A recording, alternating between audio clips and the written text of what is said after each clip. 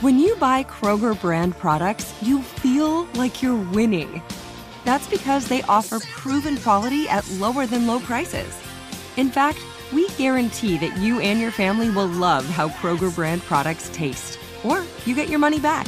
So next time you're shopping for the family, look for delicious Kroger brand products, because they'll make you all feel like you're winning. Shop now, in-store, or online.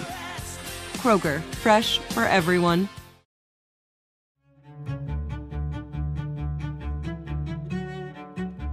They care about the world. They have high EQ. They're intuitive.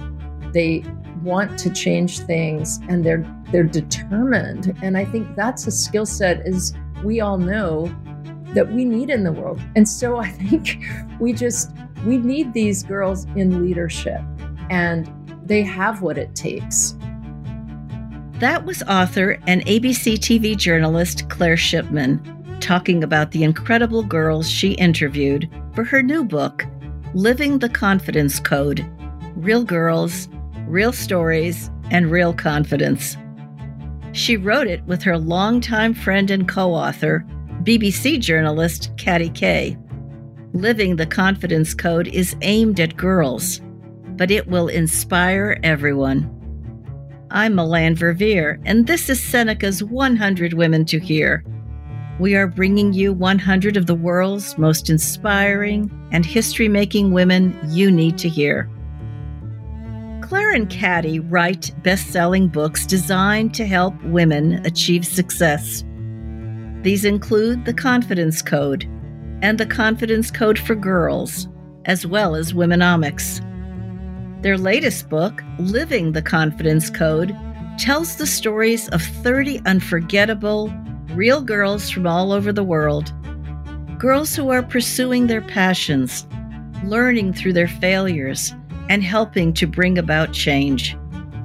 Their stories are augmented with photos, graphics, and illustrations. And if you need a shot of hope right now, this book will do the trick. Listen and learn why Claire Shipman and Katty Kay are two of Seneca's 100 Women to Hear. I'm here with Katty Kay and Claire Shipman, and I'm so delighted to be with both of them.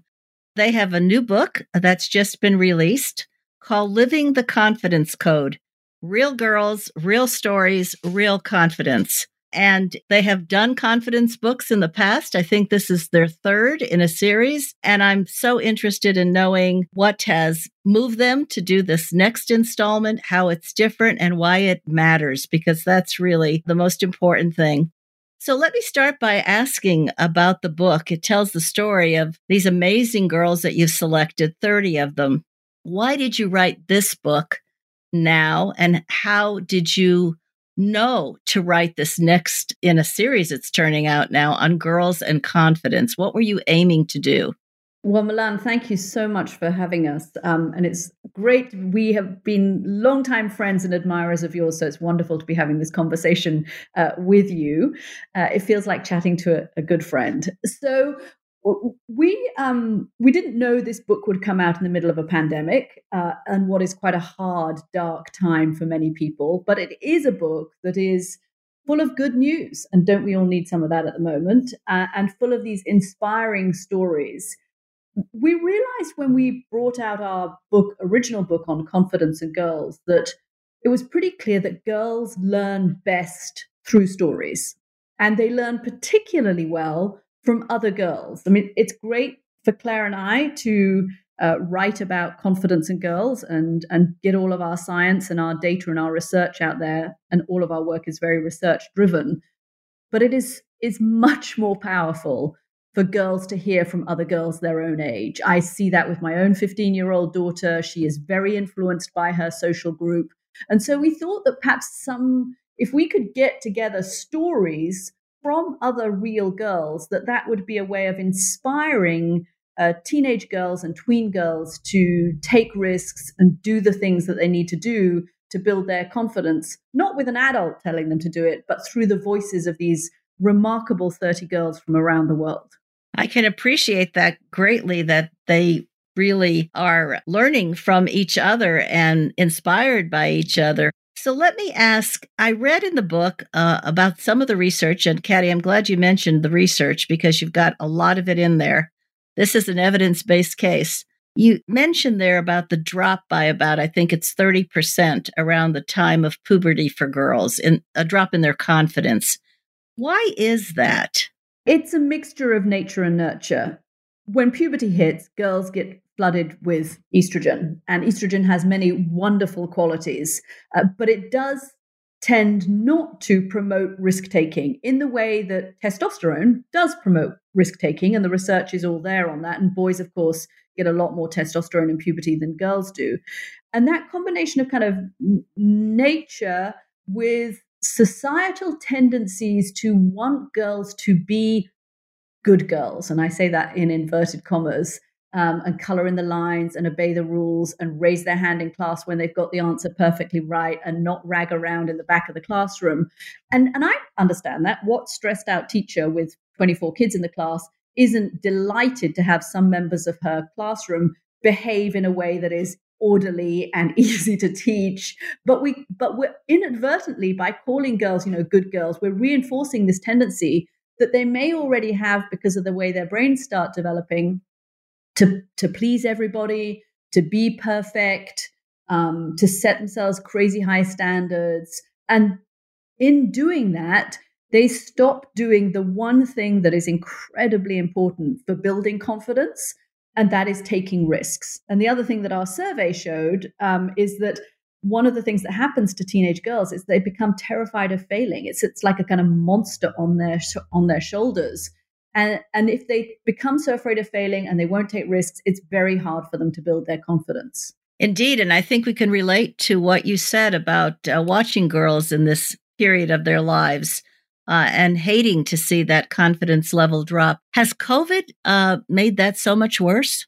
Melanne, we have seen that. It is girls during COVID are experiencing a lot more anxiety and depression, and we're concerned about that. And it's another reason why we're really eager to see this book out here now, because one thing that we found is that from talking to the girls in this book since COVID hit, but also just from using their examples, there are different ways that you can get outside of your comfort zone, even during a pandemic, right? When you can't really interact in the normal way and you can't be social, you can't engage with the world as you were used to. But there are different ways to take risks, build your confidence, try something new. And in many ways, if we can help people understand that this time when all bets are off and society isn't watching or judging in the same way is actually a great time to try something new and take risks and do a little bit of failing, because of course that is the confidence formula, right? Take some risks, struggle, fail, and move on. And that's really what we're trying to show girls in this book. So we're hoping that they might get some inspiration from that as well as they live lives that they weren't expecting to live this year. I know you wrote in a recent op-ed in the New York Times that girls need imperfect role models. Why imperfect? What our research has shown is that when you present girls with overly perfect, superwoman type role models, it can actually be counterproductive. Teenage girls whose confidence perhaps is waning anyway might look at those role models and say, oh my God, that just makes me feel worse about myself, as our teenage daughters have said to us when being kind of, presented with save the world type people. And what we love about the girls in this book, and it's part of the reason we selected it, we initially thought of doing 50 girls, and our publisher said, yeah, do 50, do 100. We thought, no, we'll never find that. That's a terrible reporting challenge. Of course, there are so many girls out there in the world doing extraordinary things.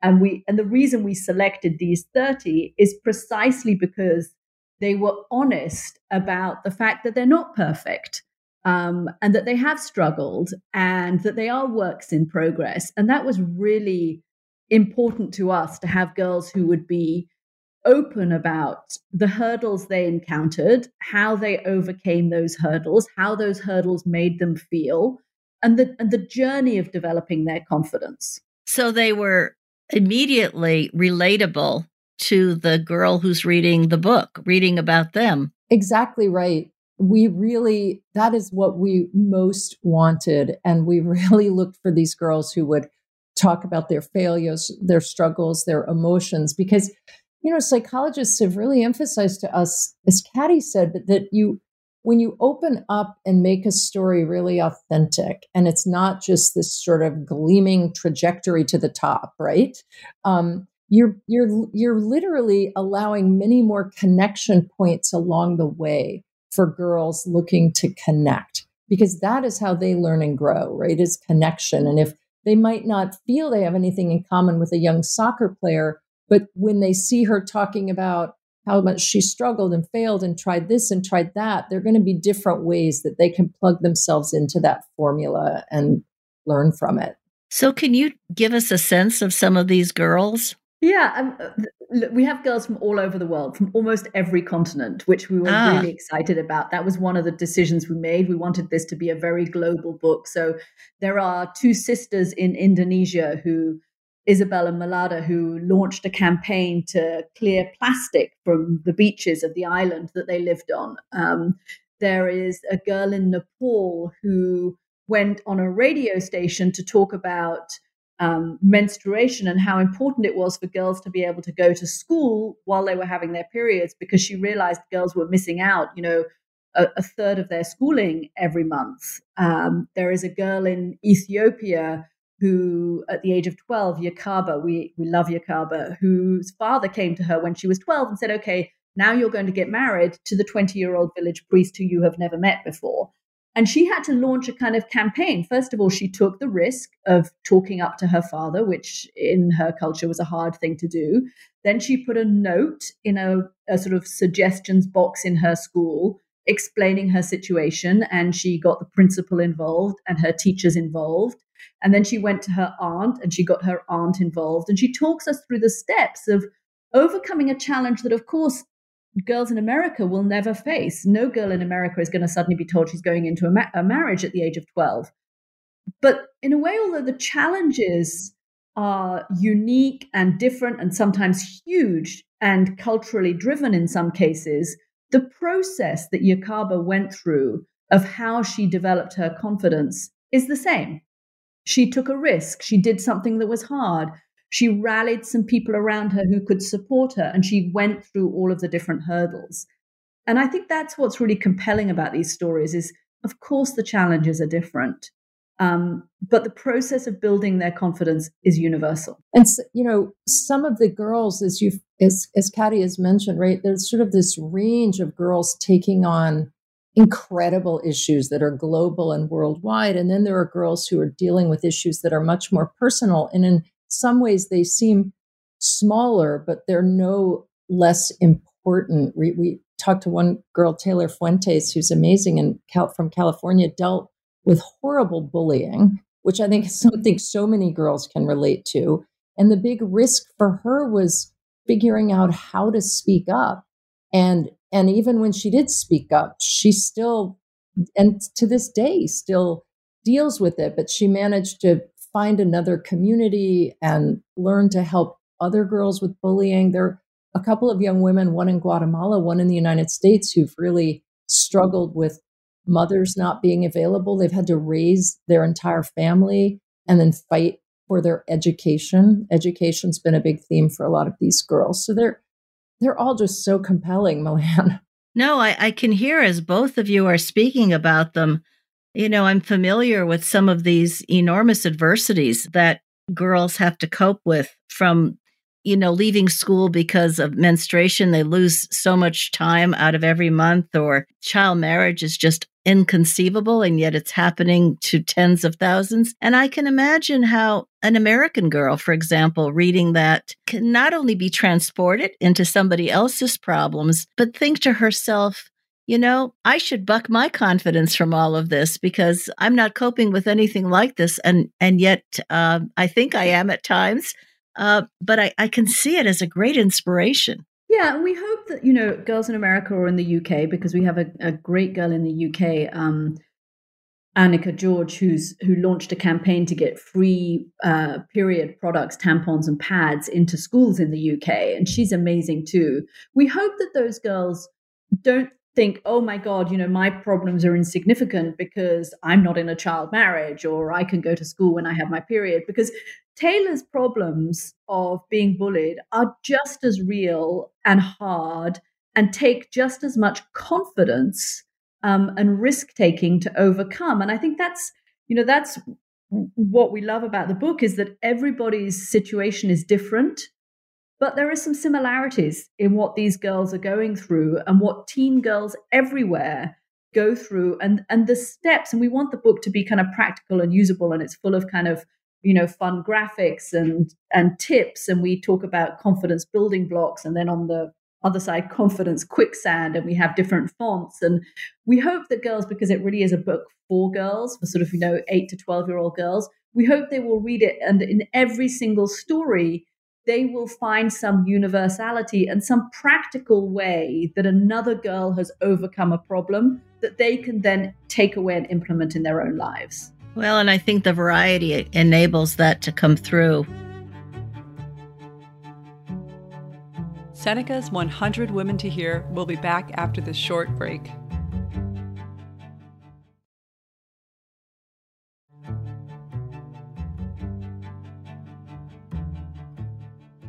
Are there certain ways that you look at young women today? Do you think that they are different from earlier generations? Because many of them are doing astounding things or coping with problems in their own homes. And yet somehow, thanks to your book, among other ways, that they'll be able to overcome.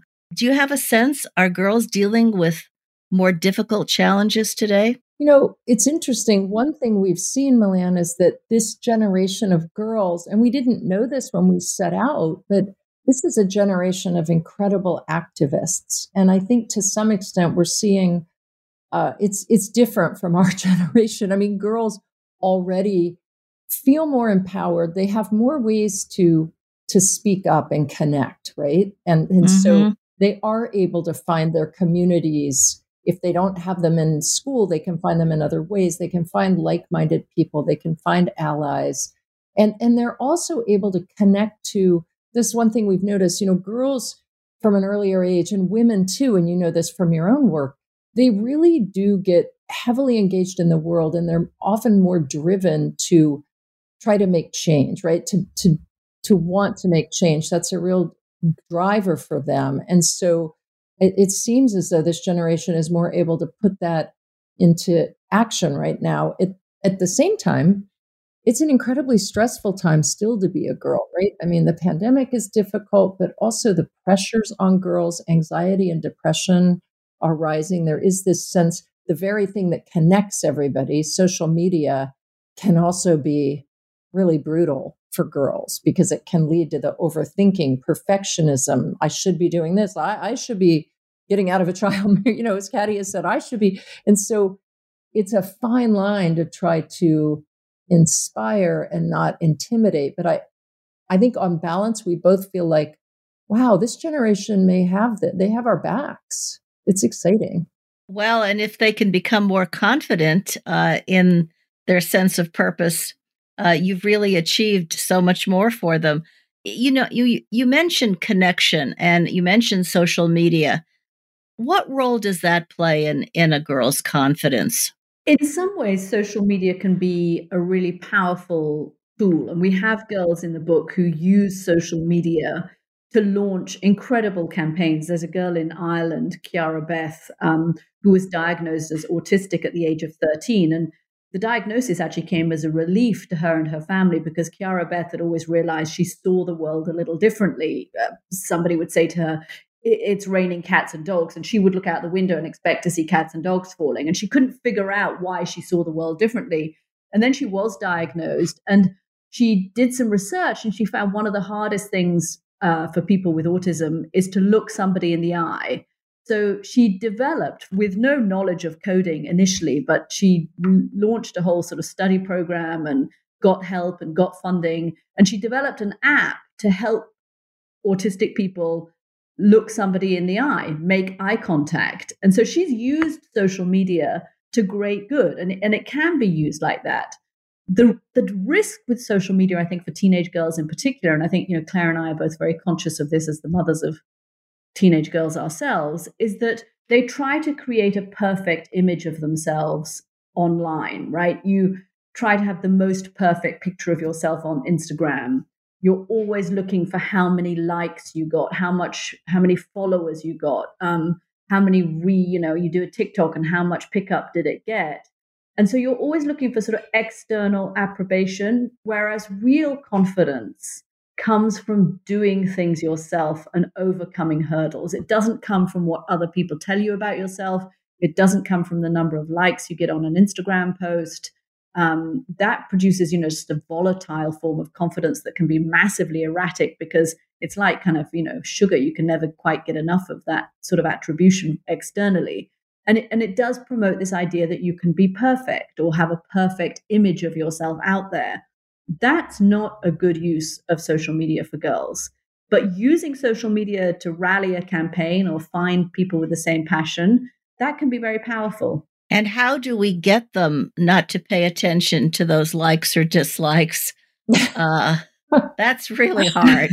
That's the question. Well, it's interesting, Milan. We've worked twice now. We had a campaign with Instagram for our last girls book, which was Capture Confidence. And it was about showing authentic confidence in a picture, right? Ideally not something airbrush, phony, perfect. And this time, Instagram is launching a video service called Reels, and it's fairly new. And we're trying to get girls to post a day in my confident life that's a sort of unvarnished look at confidence hacks, right? And what's real. And I think there is an opportunity to be, from what I can tell, and from watching my daughter, my 15-year-old on social media, there is an opportunity for authenticity there. And to really share stuff that's uncomfortable or just real and raw, but it's, they kind of seem to come to it themselves at a certain point. I mean, my own daughter has learned I got to put my phone down for so many hours a day or I might lose my mind. And an ability to be vulnerable about their failings and struggles is important.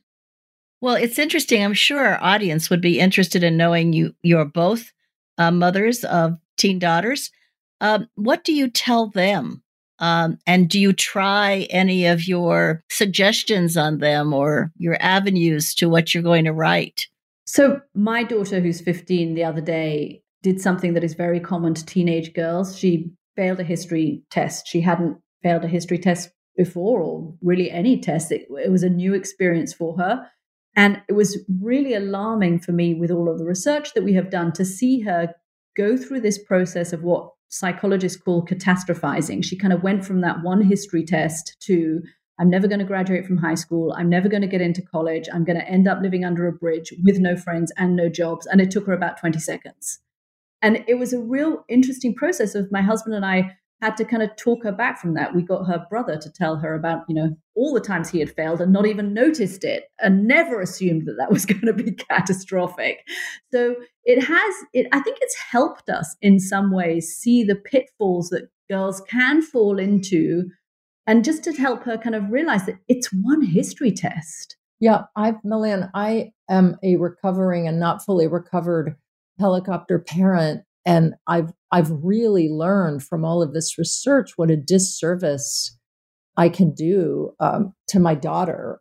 Number one, we do a disservice as women when we ourselves reflect perfectionism and just too much hyper intense focus on, did I get it right or wrong? And I'm worried about this, I'm worried about that. We have to show that we can be relaxed about our failures. But then I've also learned that I really have to leave room for my kids to struggle, fail, recover on their own. And I think it can be very hard for parents who are engaged and want to fix and help. And to be able to sit with that uncomfortableness, I don't know if that's the right word, but that discomfort really of watching your child for days on end not feel good about something, knowing that's a process they need to go through. It's sometimes harder for us. We have to tell ourselves they need this. They can't launch at 22 never having failed or struggled. Well, and it's that balance, isn't it? Listening to both of you, I I think we can all relate to these incidents with our daughters, particularly where they are striving to do everything right or feel they can never make a mistake, and then you deal with the consequences of it. So I'm wondering, for parents who are listening, and we all want our sons and daughters to be confident individuals. What should they do? What should we all be doing? What lessons should we keep in mind? Again, I think the most important lesson for parents is failure and struggle is actually what you want some of in your child's life.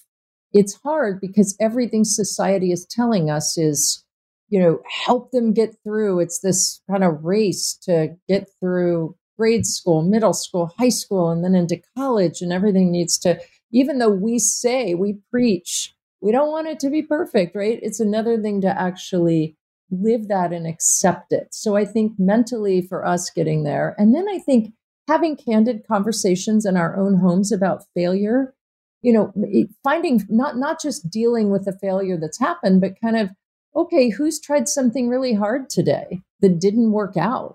And make that the dinner time conversation as opposed to what did you get done today? How did it go on that test? I mean, your focus and your attention and what that's on really matters to your child.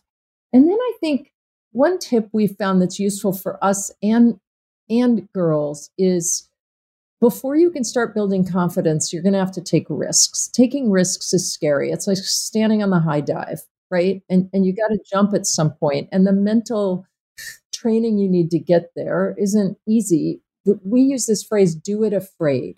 Because what we've realized, often the difference between girls and boys is we'll always have fear when we're out of our comfort zone and we're stretching.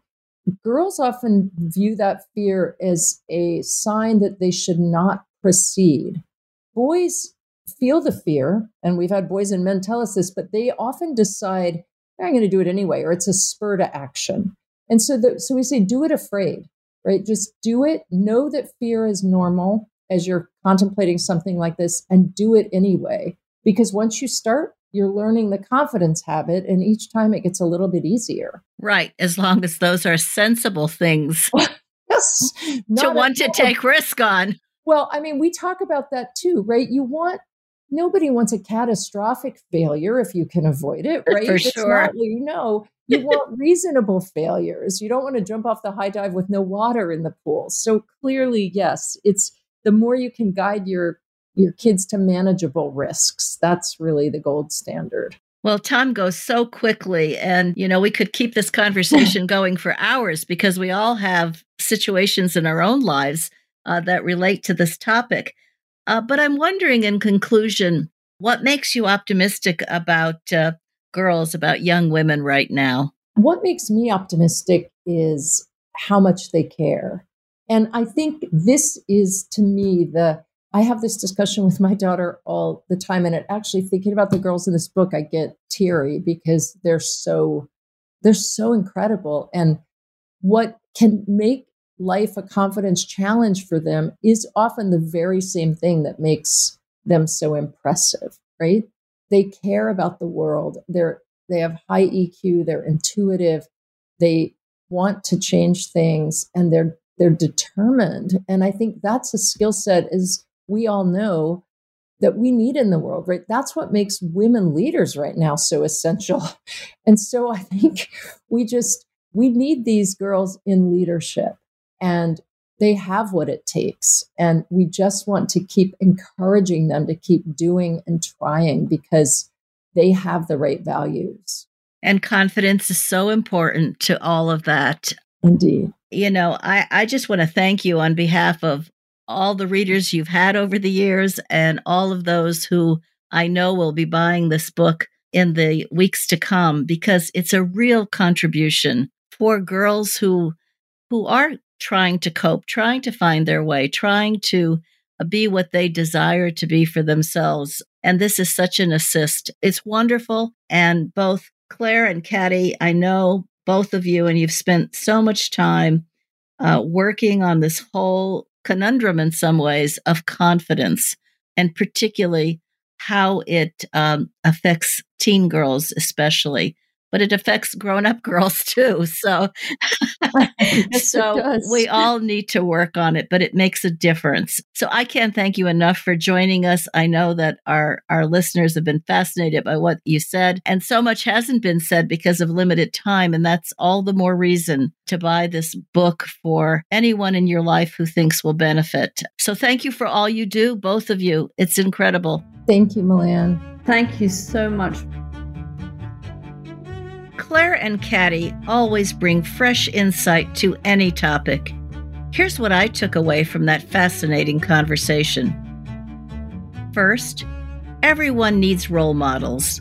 And if our role models are imperfect, so much the better, say Claire and Katty. It's reassuring for girls to see that other women have concerns and doubts, but can persevere despite them. As Claire says, we have to show that we can be relaxed about our failures. Second, now is the perfect time to take on new challenges and risks. As our co-authors say, this is a moment when all bets are off and society isn't watching or judging in the same way. Finally, know that Living the Confidence Code can provide the shot of optimism we all need at this time. The stories of the 30 young women in the book are a guarantee of a brighter tomorrow. Tune in Thursday to listen to our next featured woman and discover why she's one of Seneca's 100 Women to Hear. Seneca's 100 Women to Hear is a collaboration between the Seneca Women Podcast Network and iHeartRadio, with support from founding partner P&G. Have a great day.